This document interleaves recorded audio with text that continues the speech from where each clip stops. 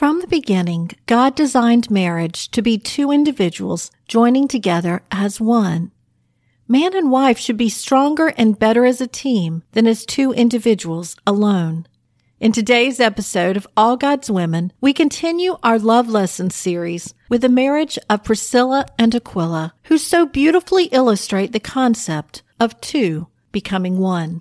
Hi, and welcome to All God's Women. I'm Sharon Wilharm, your host for the show, and I'm excited to take you on a journey through the Bible, one woman at a time. We look at women you've heard about all your life and women you've never heard of. Each has a story to tell, and I love sharing them. Together, we discover life lessons we can take away from each of these ancient women and apply them to our modern-day lives. Join us each week for the latest episode of All God's Women.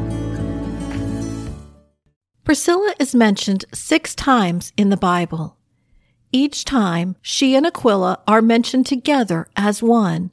Everything they did together, with no distinguishing between the two. The Bible doesn't provide much background on Priscilla. Her name means worthy or old-fashioned. She is assumed to have come from a prominent Roman family. She and Aquila were Jews living in Italy, but when Claudius ordered all Jews out of Rome, the couple moved to Corinth. It was there that they met Paul. Like Paul, Priscilla and Aquila were tent makers. When Paul came to Corinth, they invited him to stay with them and work together. While in Corinth, Paul taught in the synagogue every Sabbath. We can imagine the three of them delving into Scripture and enjoying deep theological discussions while tent making. When Paul moved on to Syria, Priscilla and Aquila went with him. They set up a house church in Ephesus. At some point, Priscilla and Aquila risked their lives for Paul, and he expressed his gratitude to them.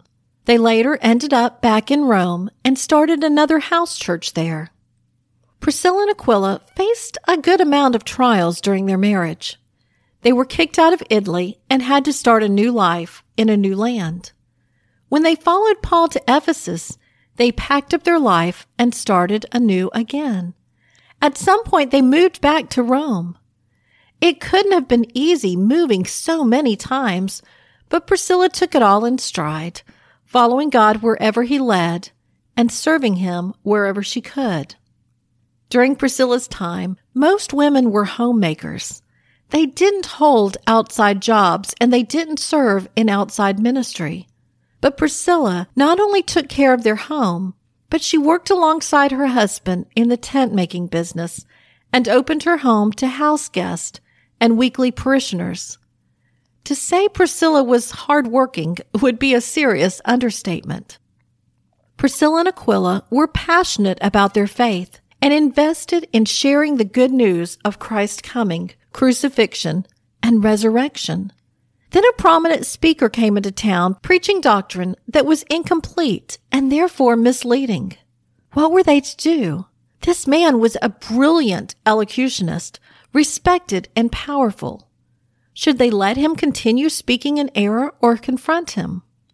They chose to pull him aside and gently share with him the full story of Christ. Although Priscilla was a woman, she participated in the conversation. And yet she knew how to speak in such a way as to inform without offending. And then the biggest struggle. Though the Bible doesn't give us any details, Paul tells us that Priscilla and Aquila risked their lives for him. What did they do? Did they hide him? Did they snuggle him away from danger? How were they endangered? What were the risks? One struggle that might be overlooked is the fact that Priscilla and Aquila were childless. Every couple dreamed of having offspring. Oftentimes, women especially lose sight of their faith when they get consumed with wanting a child. They feel second class without one. But Priscilla and Aquila focused on what they had rather than what they lacked. Without children, they took advantage of the ability to move around, to serve, to work, and to minister freely without constraint. Through Priscilla and Aquila's struggles, we're able to see Priscilla's strengths. She was flexible. Though she may have put down roots, She was willing to uproot herself and plant herself wherever God led her. She was a helpmeet. She was there for Aquila, following him wherever he led and serving him however she could. Whatever he needed, she did what she could to make it happen.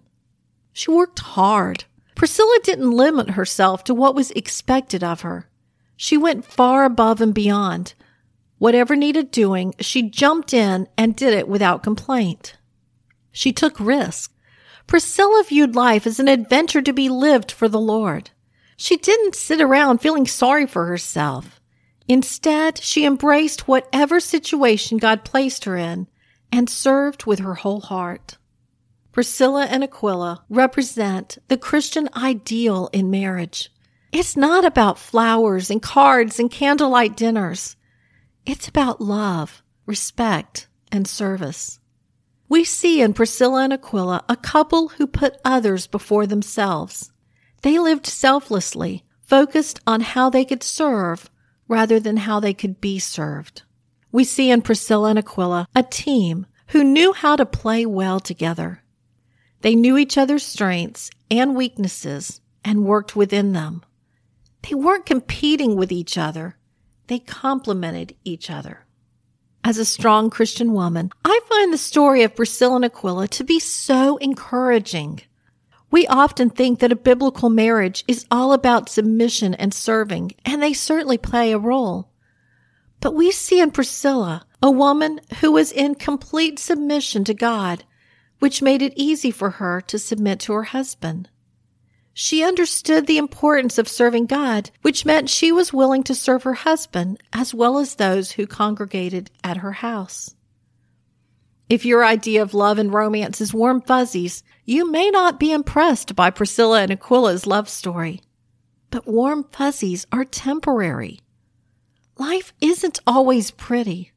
Sometimes it's downright ugly. True love is having someone by your side on the dark days. It's knowing that even though you have to leave the only home you've ever known, it doesn't matter as long as you have your loved one. It's knowing wherever you go, you can depend on each other. It's working tirelessly long into the night, appreciating the beauty of getting to work side by side with your spouse. It's understanding that you each have your strengths and weaknesses, and rather than focusing on your strengths and your partner's weaknesses, you concentrate on their strengths and your weaknesses. True love is keeping your eyes upward, putting God first, and your husband and family above yourself.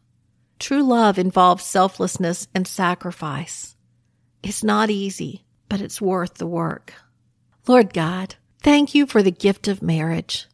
Thank you for companionship, for providing us partners to do life with. Help us to be the helpmeets we were designed to be. Reveal to us those things we are doing that are harmful to our relationship. Open our eyes to fully appreciate the wonderful qualities of our spouse. Fill us with overflowing love for our loved one. Forgive us those times we lose sight of our roles and get caught up in selfish demands. Help us to overcome the challenges that we're facing in our marriage. Help us to be like Priscilla and Aquila, serving you side by side in whatever it is that you ask of us. We love you so very much. In Christ's name we pray. Amen. That concludes this episode in the Love Lesson series. Tune in next week when we look at Elizabeth and Zacharias, an example of mature love. If you enjoy All God's Women, can you do me a favor? Can you take a moment to let others know? If you're listening on Apple Podcast, Podcast Addict, or Podchaser, you can leave a rating and review. On Spotify, you can leave a rating, and CastBox lets you heart episodes and leave comments on individual episodes. If you're listening directly on the All God's Women website, you can still go to one of those apps and rate and review. The easiest is Podchaser, since it's an easily accessible website rather than an app. I also love to hear from listeners. Were you touched or impacted by an episode? Please let me know. It's always nice to have a glimpse into how God works behind the scenes. Thank you so much for your faithfulness and support. Until next week, goodbye.